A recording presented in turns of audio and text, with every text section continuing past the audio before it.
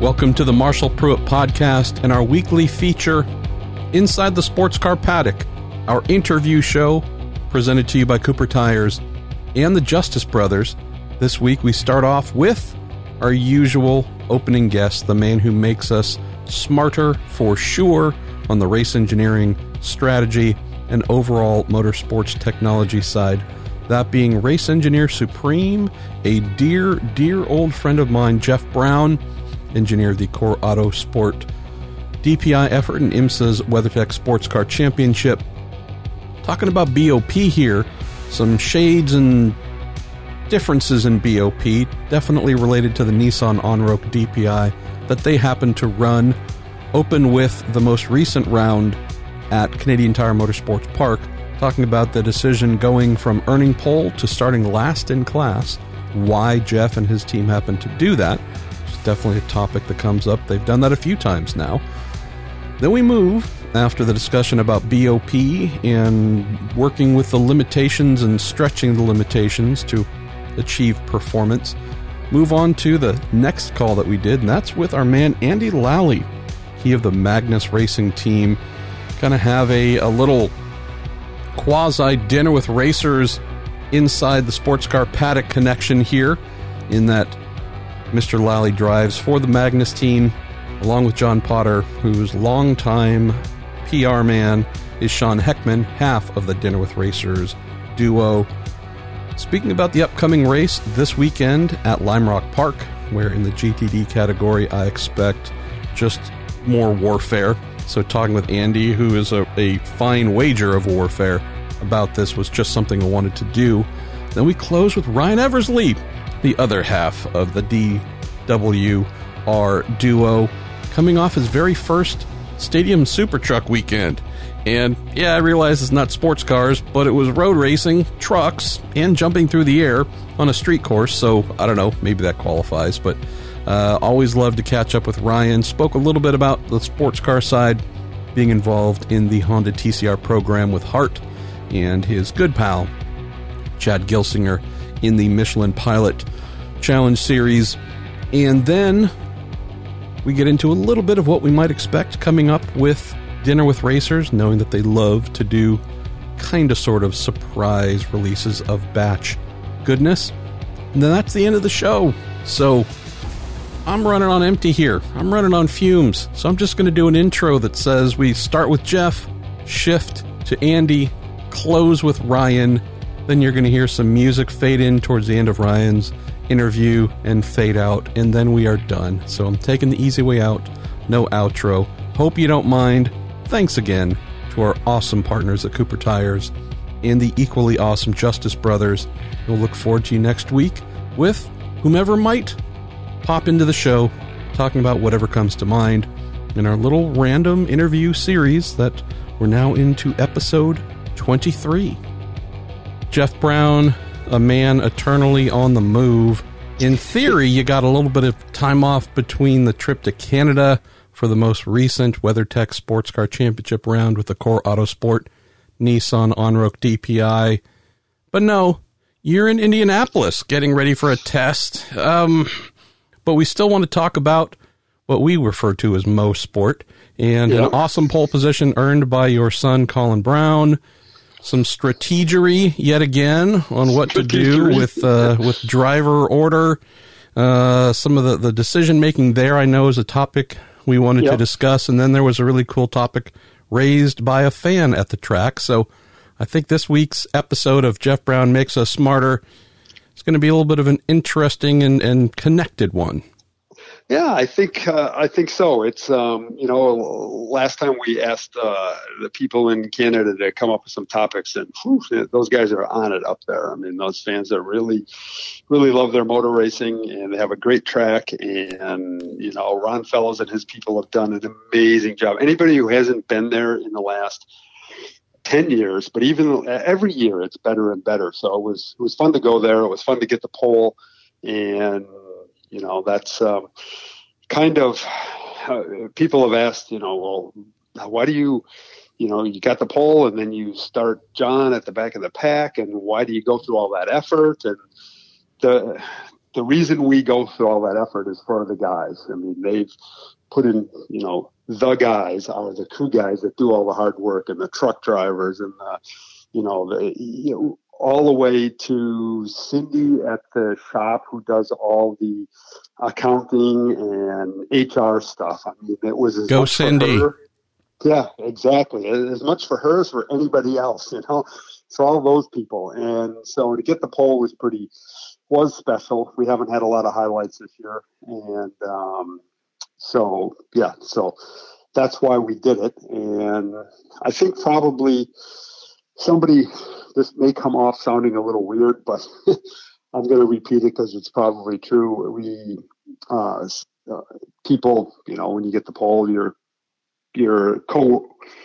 competitors will all, congratulate each other. And so, we're walking away and some people are like, hey, great job. And I'm thinking, I don't really do a whole lot for that one. And I said to one person, well, I think my largest contribution to that poll was probably about 30 years ago at conception. I want to see the box there to check on setup sheet. Birth, fast, son. All right. Yep. That's the setup we put in. Got that. And that was really mostly what that poll was. I mean, the car was not any different than we've run before. Okay, we tweaked some things since Watkins Glen, but not much. And that was pretty much our Watkins Glen setup. And the kid just was super on it. I don't know if anybody's got a chance to go back and see that lap, but that lap was pretty spectacular. And I'm not just saying that because it's my kid. I mean, that was a spectacular. A lot of people came up and like, holy smokes. One guy's like, I stood in turn 2 for the last 15 years and I've never seen a car with the rear wheels off the ground jumping over the jump in turn 2 that ended up being the pole lap. And so it was a pretty spectacular lap. So knowing about the decisions made there, obviously starting John, as you guys did last year, and that resulted in victory. Didn't have the victory that you had hoped. Obviously, there was a really strong effort yet again by Colin to rally through the field and get as far forward as he could. But I'm most intrigued, Jeff, to share with folks the conversation you had with a fan at Canadian Tire Motorsport Park, and the topic of BOP, as we know, is something that even casual fans are grasping that, oh, that's weird, that's interesting. Why don't you share the conversation with us and how we pivot to that as our central topic for the week? Yeah, well, we had just got the pole, and this guy comes up and he's like, hey, great pole lap. Like, what do you change on the car to do that? And, I told him about how it's a matter of hundredths of a second. I think we were on the pole by less than a half a tenth over Castroneves. And so, we had to do things to the car like, fuel load. What are we going to run? Are we going to fuel it for the whole 15 minutes? No, it'll be too heavy when the tires are bad, so what are we going to run for fuel load?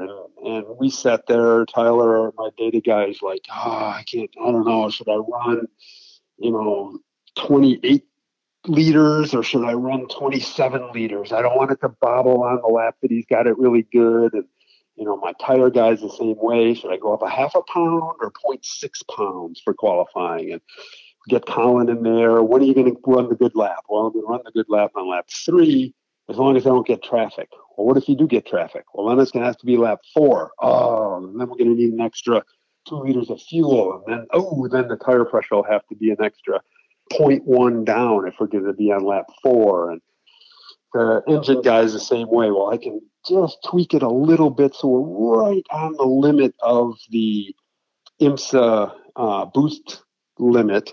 But if we run an extra lap, things will heat up and we'll be over the boost limit. So we're going to have to change the map for the next lap so we don't break out of the limit. And everything pressed right to the end. And so that guy, the fan's like, wow, that's really good. So then you just go do that in the race. And I'm like, no, you can't, we can't push it to that edge in the race. We have to back everything down. We have to look for more consistency and things like that. And he said, okay, so I get that. what happens if they BOP everybody, and there's obviously going to be one car that's the slowest. And he said, what happens if that car just can't go faster? How does IMSA deal with that? And I said, well, that's kind of our case right now. We're pretty much maxed out. It's all we've got from power, weight, everything we can do. We are basically the standard of the class right now as far as what the limits are on what we can do. And last year, and I wasn't directly involved by any means, but from the outside or maybe a little inside, it looked like the Mazda was in a similar situation last year where they couldn't let the class go faster because the Mazda didn't have the performance that was needed to go quicker. Sure. And so we're kind of in that same spot right now. And, we'll talk about BOP here, not as is it good, is it bad? It just is. And that's the way my life is right now. I rarely get the opportunity to debate whether it's good, how it should be done, whether it's fair, whether it's fun, whether it's good for the spectators. It's just a rule, like any other rule: minimum weight, drive time, tire compounds that I have to deal with. And so IMSA does a tremendous job at, I think, and I'm not just saying this because I don't want them mad at me. They're listening right now, by the way, so don't say it too loud. Yeah, I know. Oh, maybe they won't listen to this one. But no, they do a really good job of balancing it as best they can. But this fan said, well, what happens if you just can't? What happens, like Mazda seemed to be last year? They just couldn't go faster. And we're kind of in that boat right now. We just can't go faster. We can't. IMSA has a giant algorithm that all the data piles into during the race, after the race, all the sector times, top speeds, average lap times, fuel economy, all the data they collect. It goes into this big giant program. Out the bottom spits out what, in theory, it's not mandated. It's not auto BOP like I think is used in some series, but it's auto calculated, and then the human element comes in. But it comes out what should be the changes in the BOP to the power and weight and fuel capacity of all the cars based on the numbers. Well, lately our numbers have come out in what we need in order to balance us unrealistic. Lots of kilos lighter is what we should be able to be, and yet we just can't. We're at our minimum weight right now with no ballast in the car. So again, I think similar to how Mazda was last year in certain areas, the only thing that can be done is some sort of homologation exception to allow our car, to be improved outside of the homologation so that it can compete at the same performance level that IMSA has selected for the DPI class. And what a lot of people don't understand is that was increased quite a bit from last year. When they split the classes, they wanted the DPIs to be much quicker than they were. And you've seen it. The Michelin tires have helped quite a bit, but not as much as I think people think. That Continental tire was a very, very good tire. And it's, the Michelin is slightly faster. I won't necessarily say better, but it's slightly faster. And it is just as good, just as durable. I mean, the Michelin tire is a very good tire. The Continental tire was a very good tire. But all the performance increase we're seeing is not just to the tire. Maybe 25% of it is. The rest is the increased power and lighter weight that has been allowed in the DPI class. So one of the cars, the Mazda was allowed to change a bunch of things and rehomologate, and now they're up in the mix. Some would say too fast, but more power to them. I'm glad they won some races. That's fantastic, and I'm really happy for them.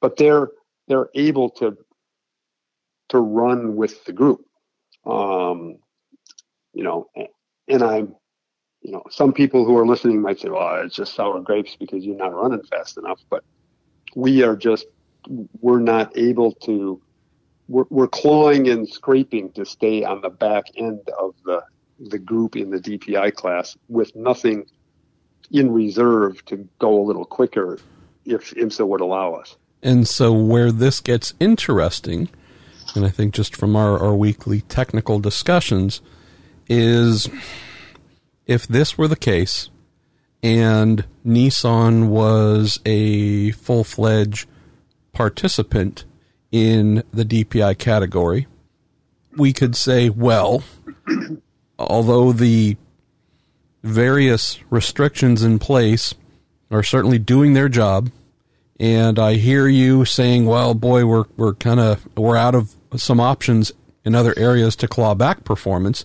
With all the BOP applied to the car, that we have no ability to remove weight elsewhere to help this, that, or the other. We're dealing with the power you've told us to use, the boost, etc. We're dealing with all the things you have applied to us.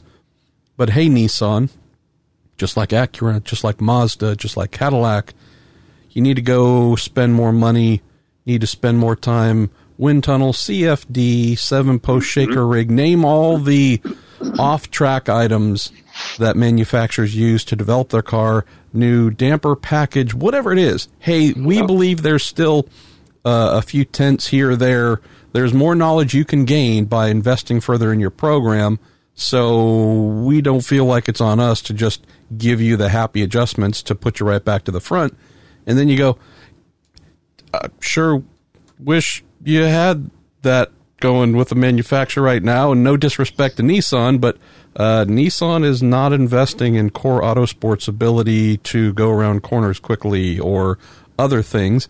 And we know this, right? Obviously, this was fully accepted coming in, but there's a practical limit to overcoming BOP, where we have a very unique situation here with just one of the 4 DPI manufacturers who is there in name as a service provider, hired to supply engines and such, but there's not the greater involvement to make its team faster as we have seen the other 3 brands do with their team. So it puts you in a bit of a pickle where you can't necessarily go away, overcome some of the BOP settings that have been applied, and get back to being super fast and happy and winning races. So what's the give and take in lobbying? Because I guess that's maybe the other big BOP adjustment that you can't put on a piece of paper and can't quantify numerically. That's the lobbying part. Right. Well, it's so Nissan has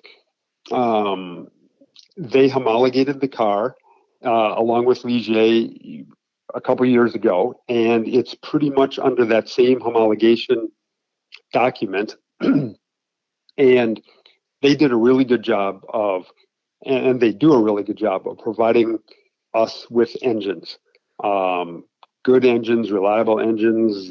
We have a guy from Japan coming to each race, kind of overseeing the engines. He's not an engine tuner, but he's there for advice and things like that. They're directly involved in the BOP process as the manufacturer, and that's required for me as a team member. At Core, we have nothing really to do with BOP or any of the meetings. We're not involved in the manufacturer meetings that IMSA has or any of the BOP process. That's strictly between IMSA, Ligier, and Nissan on our side. Ligier USA, which is Max Crawford and Chris Lowe, those 2 guys handle that from the Ligier side.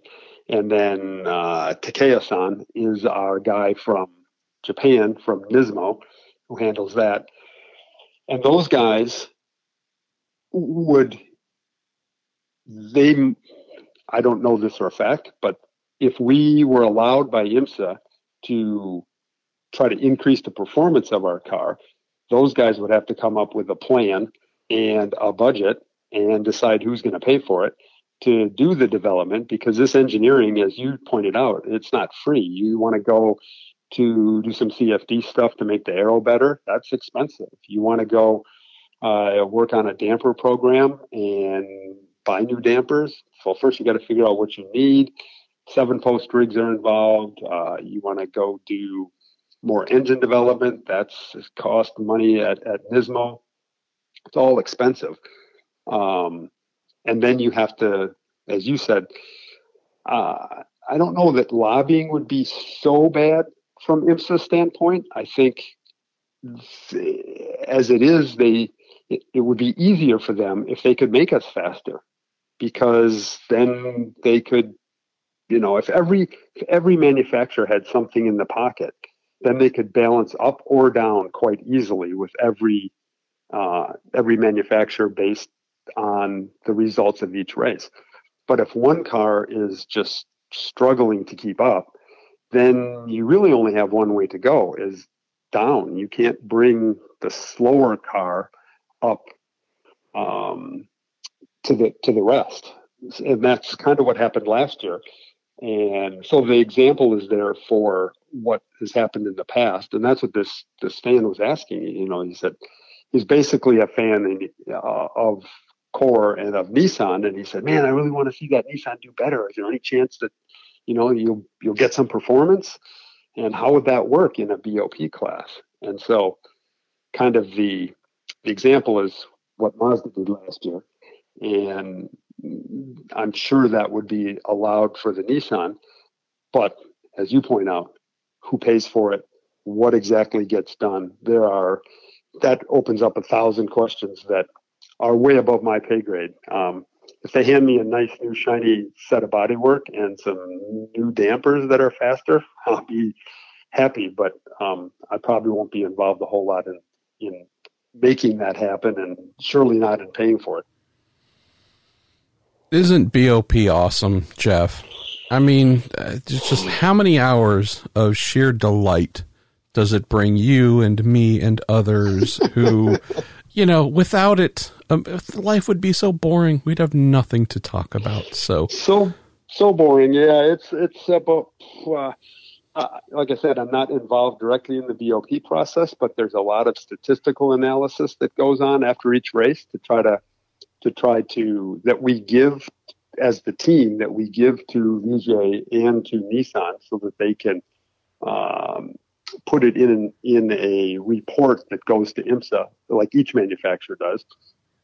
And that's a couple days after each race. It's just on BOP statistical analysis, and that's just me and my assistant engineer Tyler working on it, and along with Chris Lowe at Ligier.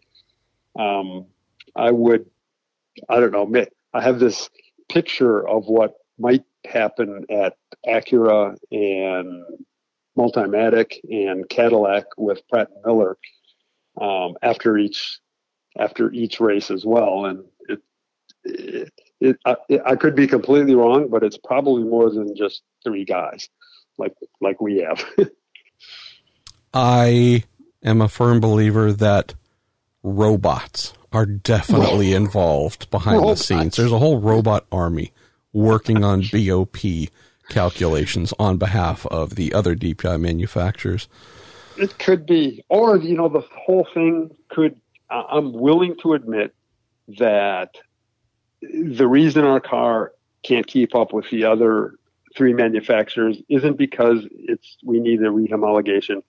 It's just because I can't engineer and Colin can't drive, and we're just kind of suck at this. So that could be absolutely, I'm willing to buy that argument too, if that's what makes, what other people think, because it's entirely possible. IMSA technical boss Simon Hodgson is currently taking notes and documenting every word you just said. I fully expect that to be presented to you the next time some sort of BOP adjustment is requested. All right, my friend. Well, it is getting late there for you. You have a test to do in the morning. And as always, thank you so much for taking some time and yet another fun discussion on some of the permutations, ramifications, and other fications of balance of performance as applied in sports car racing. I look forward to speaking with you next week. Sounds great, Marshall. I really appreciate it. We'll go play with some Ferrari Challenge cars the next couple of days here at Indy, and then go race them in a week after that, and then right back to Road America. So, yeah, let's talk about whatever's on anyone's mind. We'll do it again next week about this time. Andy Lally, we are headed to one of the highlights of the annual IMSA calendar, that being the GT-only event at Lime Rock Park. Before we get into what you, John Potter, the Magnus Racing team, are hoping to achieve, what do you think of? Like, what comes to mind when you start to know that Lime Rock's coming and that in recent years IMSA has made it just a purebred GT jamboree?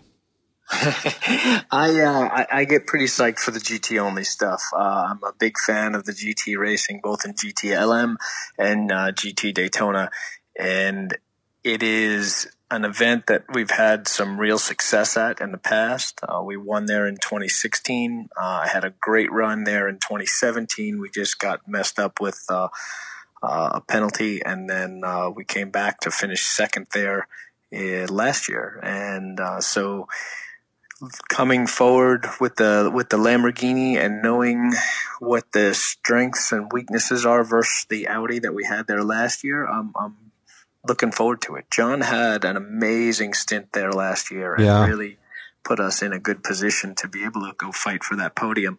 So it's been a bit of a dry spell, 3 or 4 races since we've been on the podium. We were second at Sebring this year, and looking forward to getting back on there. And as it's been a crazy championship fight so far. You know, the Acura has been very strong, and they haven't stumbled yet, so they're pretty far out. But second through like 8th in points is up for grabs. And all the teams have been having good race then bad race, good race then bad race, and we've sort of been having a whole bunch of medium races, and it's been crazy to see us climb through the points, with like a 7th place finish or something like that. And so none of these finishes that we're very hyped about so far, minus our Sebring result, but we had a really good race at Detroit.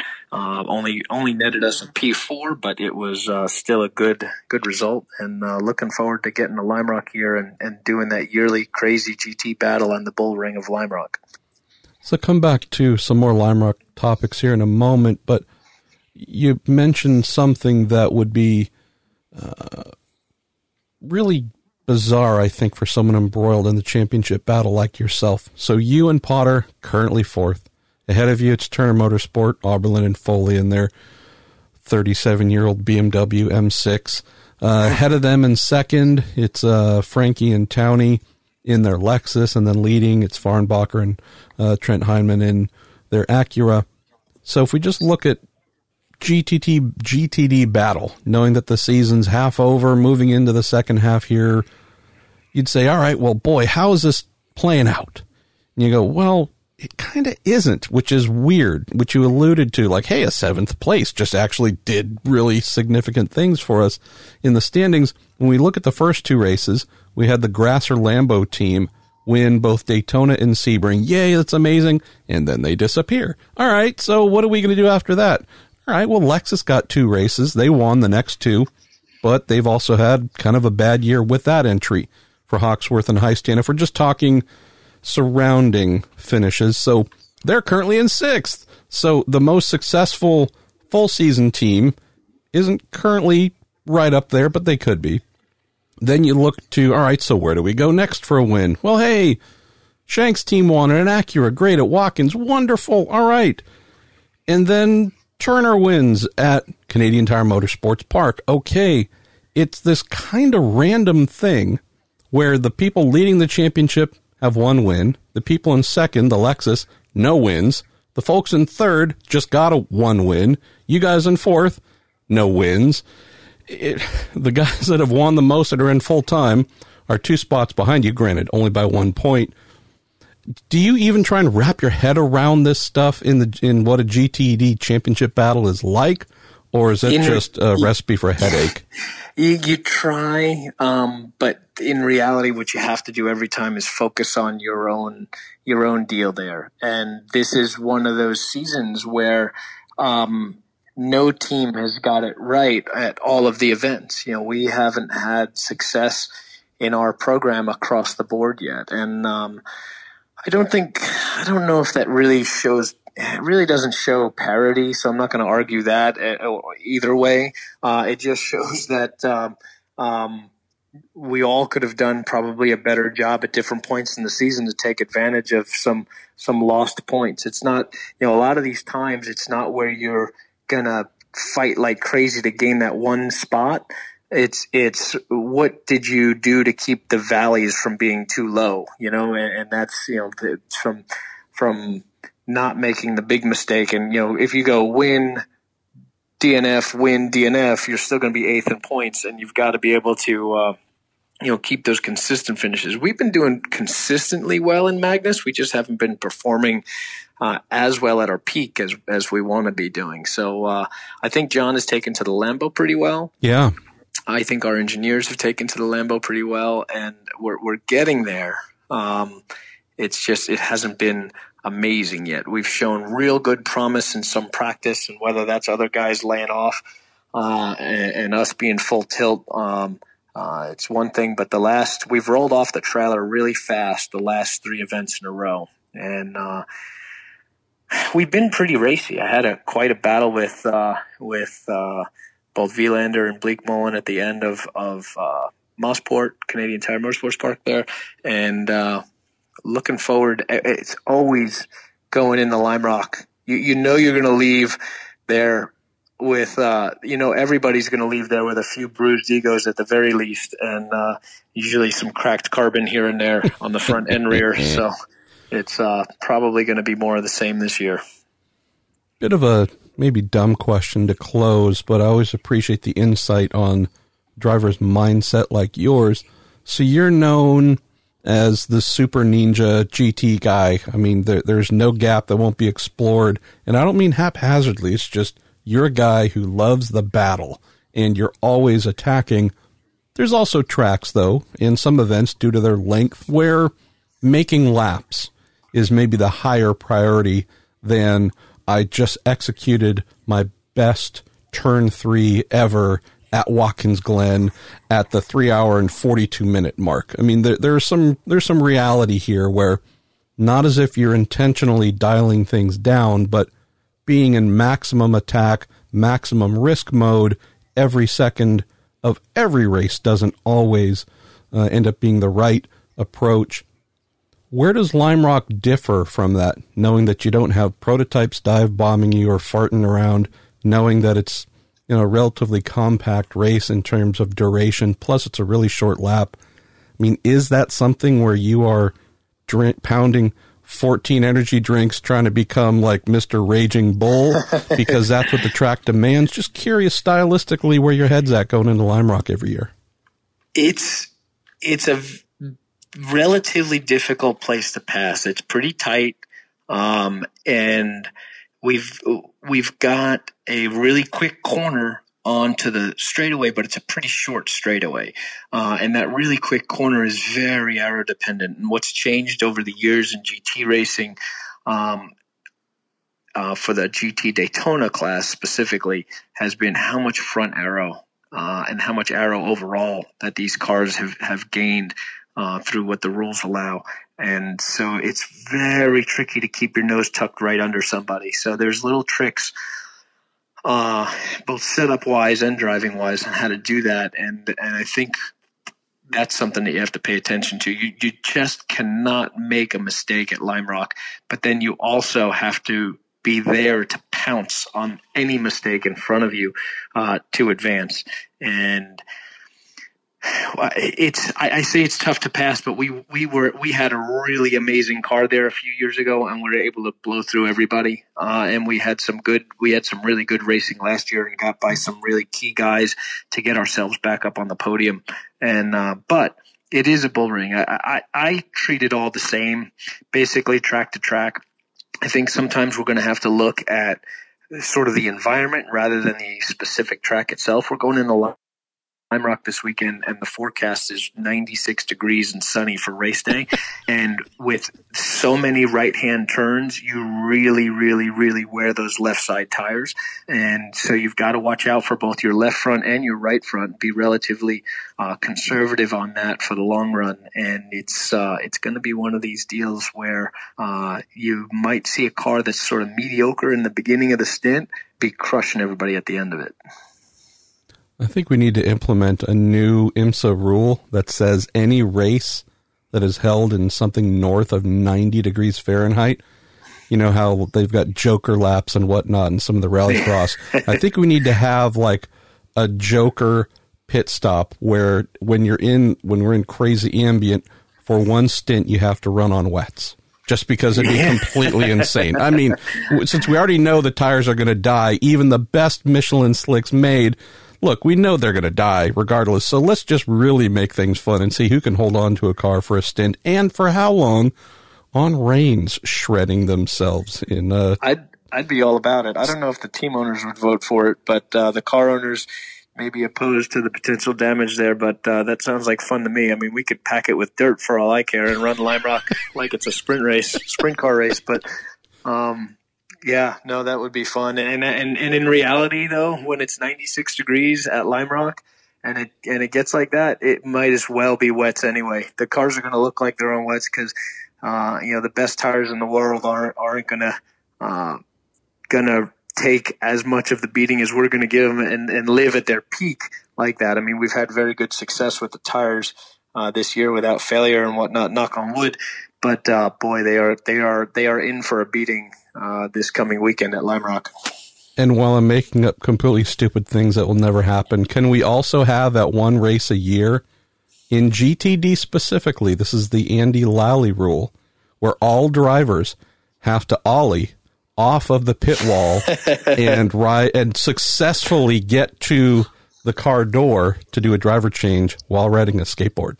That sounds good. Either that or skitching off the rear wing. That would be good too. Yeah. I'm telling you, man, I have just a lifetime's worth of bad ideas. And the minute someone's willing to indulge me, racing's going to be fun. I don't know if better, but it's going to be fun. I might have a video of myself skitching off of the rear wing of the Lamborghini in our first private test that we did with the Lambo while Potter is rolling down pit lane. So just on that note, I post that to social media on my Instagram one of these days. I might need to see that immediately. Andy Lally, always appreciate your time, my friend, and I hope folks not only tune in this weekend to watch Lime Rock, but also really take some time to enjoy the really amazing competition in GTD, authored by yourself and so many other drivers who are just the baddest of badasses. Thanks, buddy. Always good to be on with you.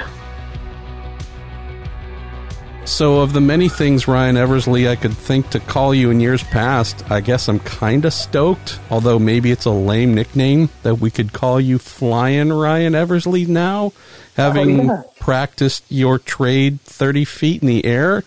I don't even know where to start, because this is... I guess you're lifting weights in the background. It's the door closing. I love your career because it's not random. It's just fully accepting like really diverse and odd things most folks would not embrace. Trying to be Mr. Linear professional guy. I'm only doing one thing. I don't know, man. Tell us about Stadium Super Trucks in Toronto. And I don't even know how you fit this into the context of your career, but I love it. It's been awesome. I literally have wanted to do that series since they first announced it. and been watching it ever since and keeping up with the tracks and where they go and all the fans that love it and all that. And so, a few months ago, Continental Tire bought into the series as a sponsor partner. And now half the trucks are on Toyos and half the trucks are on Continentals. And so when that happened, social media just went crazy right away and was like, why isn't Ryan driving the Continental Tire truck? And so literally I was on the Hot Rod Power Tour with the director of marketing for Continental, Travis Roffler. And I was like, hey, who do I yell at for me not getting to at least test that truck? And he said, why? What do you mean? And I was like, dude, I want to drive that truck bad. And he's like, oh, I had no idea. He had no clue I'd be into it. So I'm like, yes, please. And literally 2 days later, Robbie Gordon called and said, hey, we want you to come test. So I went to the shop where they have a test track set up, and it's like a 40-second lap time, and did about half a day. Loved it. Like, couldn't stop smiling like an idiot. You're on 3 wheels half the time, and that's a good thing. Like, they tell you if you're on 3 wheels, you're doing it right, which makes no sense whatsoever. The prep for the jump was literally, be flat on the gas until you get to the lip. That's not a thing, I'm not like, oh, right, like I did in that prototype that one time. In that GT3 car. Like, they tell you that at Pikes Peak, too, right? Just as the tires over the lip of the mountain, maybe lift a little bit. Yeah, so I guess I did a good enough job at the test that they said I could come to Toronto, and I showed up. It was a different truck than the one I tested, but pretty much, all the same stuff. You use the handbrake quite a lot. It's a 3-speed that you shift, like an automatic. You left foot brake. Nothing that I'm used to doing at all. And also the jump at the test was probably like a 60 or 70 mile an hour jump, and the one at the track was like 110. So you literally have to like keep your foot down. What I was doing was I was hooking the toe of my left foot underneath the brake pedal, pulling back. That way I knew I wouldn't lift or brake for the jumps. Wow. And it seemed to work because, it's just my whole goal for the weekend was try not to do anything too stupid and try not to look out of place. And I think I fit my goals. And, Casey Mears and I got to run nose to tail. He's an off-road guy in his past, plus obviously NASCAR star. But also he had raced these trucks a couple times before. So when I was running nose to tail with him a lot of the weekend, I felt pretty good about where I was. So if there's one takeaway here I'm loving most of all, it's that Travis Roffler, longtime marketing and motorsports guy at Continental Tire, it sounds like if there's Continental in a series, the groundswell of, hey, let Ryan race it is a real thing. So it tells me you really need to start pushing Travis to get Continental into Formula One, because I can't say it's going to be the Mercedes team, but I think the same dynamic would work. Eversley makes Grand Prix debut at COTA, thanks to fans saying, Continental Tire, come on, guys.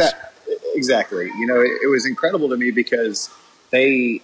the marketing folks at Continental, we have a couple really great guys like Brian Byrwaltis and Julie Conlon who worked with the IMSA program. Yep. So they're aware of all of our fan base. They obviously support the podcast that we do. So it's kind of one of those things where they were like, okay, if they want it, let's give it to them. And I think it went pretty well. We basically, this weekend, I tried to be as active as I normally am on social media with anything. And the response seemed to be really good because fans are coming out of the woodwork to come say hi or like come look at the truck. And I literally didn't know I was doing this until Tuesday of this week. So I didn't have like stickers or hero cards or anything. So I think if we do it again, I'm definitely going to try to do what I normally do with my regular racing with, actually having things to give to fans and thank them for coming out and seeing us. But it's just so crazy, dude. Every time you hit the jump, I'm the one controlling the truck, and I have no idea what's going to happen when we land.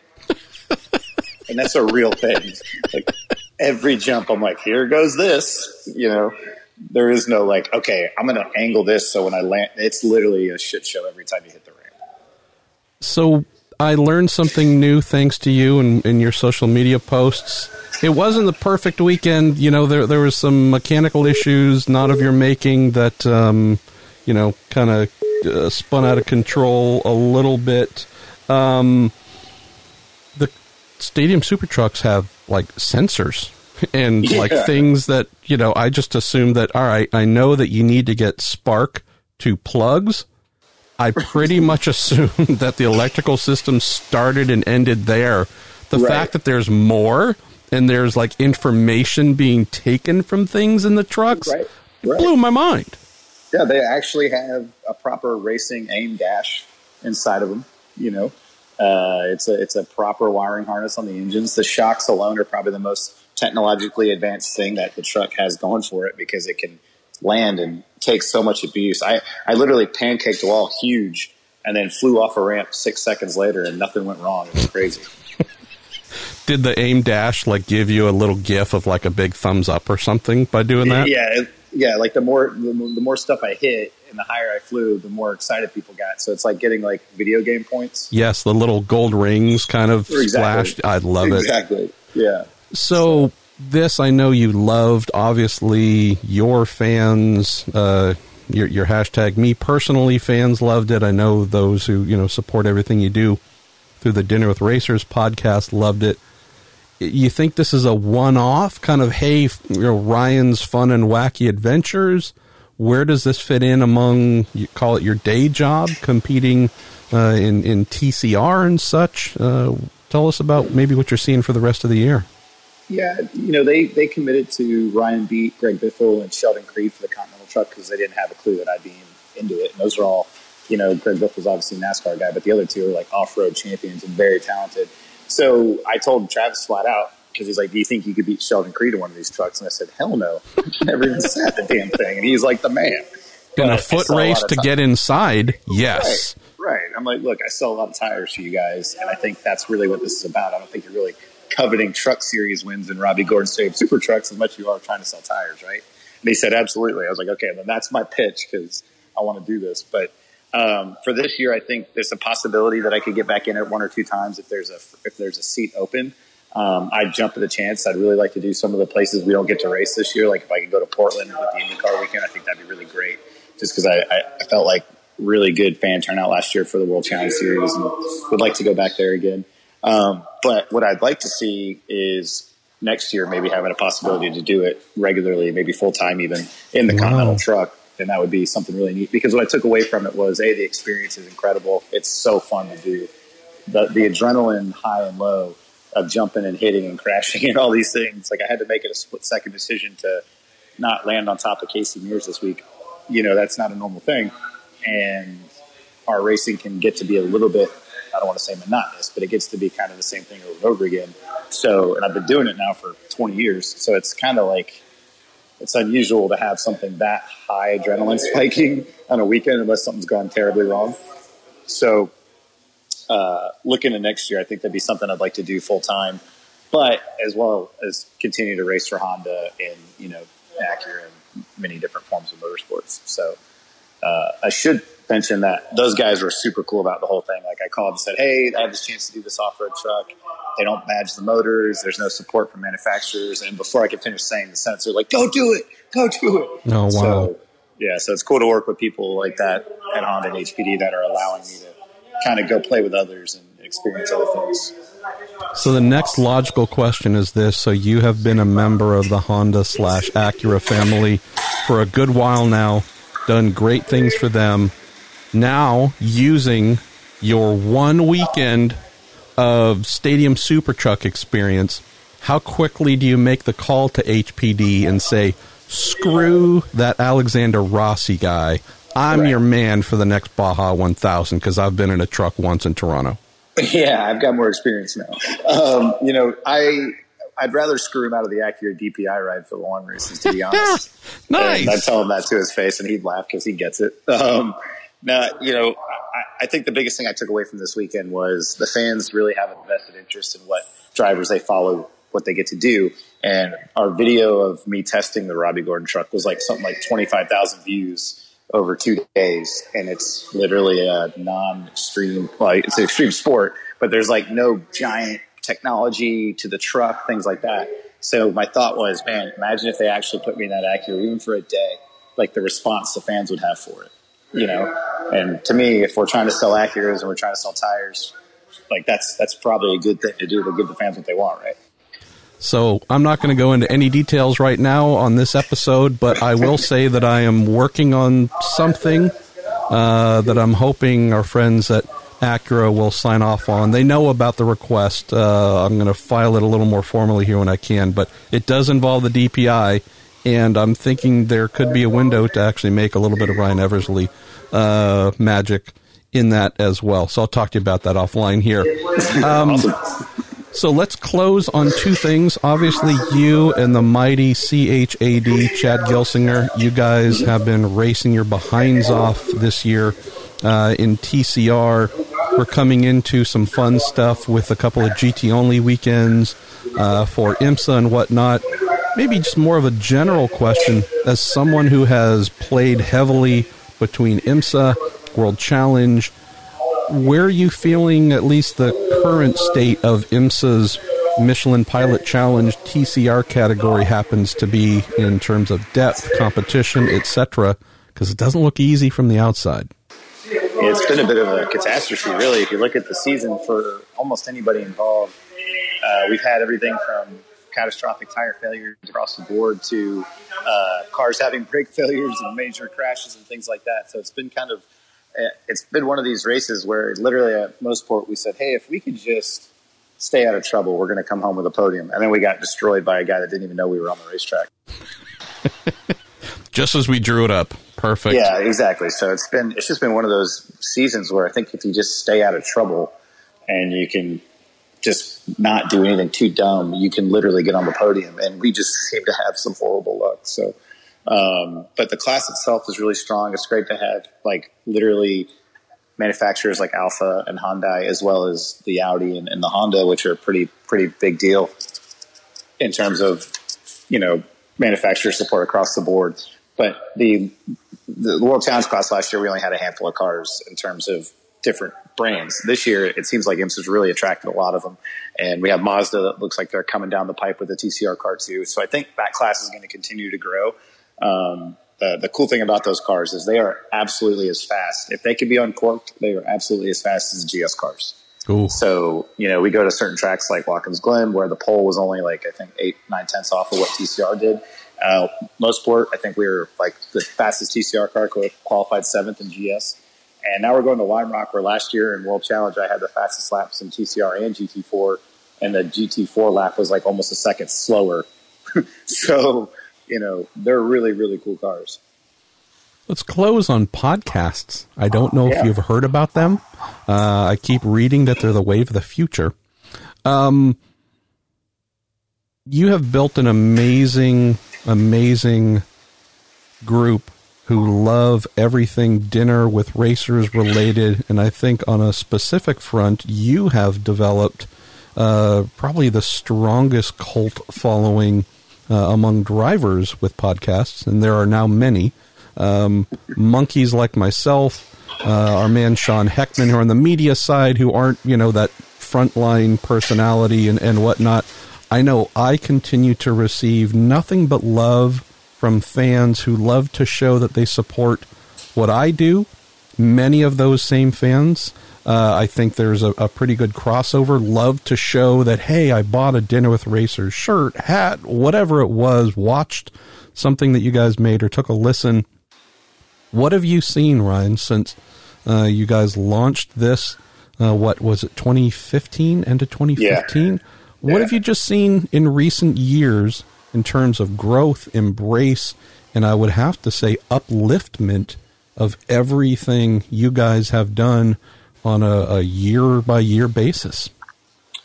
It's been incredible. I mean, honestly, I can't undersell it or try to downplay it. It's been an unbelievable experience. The amount of people that show up to races now wearing, whether it's a driving swag from something I'm doing or if it's the podcast stuff, it seems like it's a lot. And, it's hard not to feel really empowered by that when you have all these people that make decisions out of their budget, to buy a shirt or a hat or to come to a specific event because you're going to be there. That is the coolest thing ever.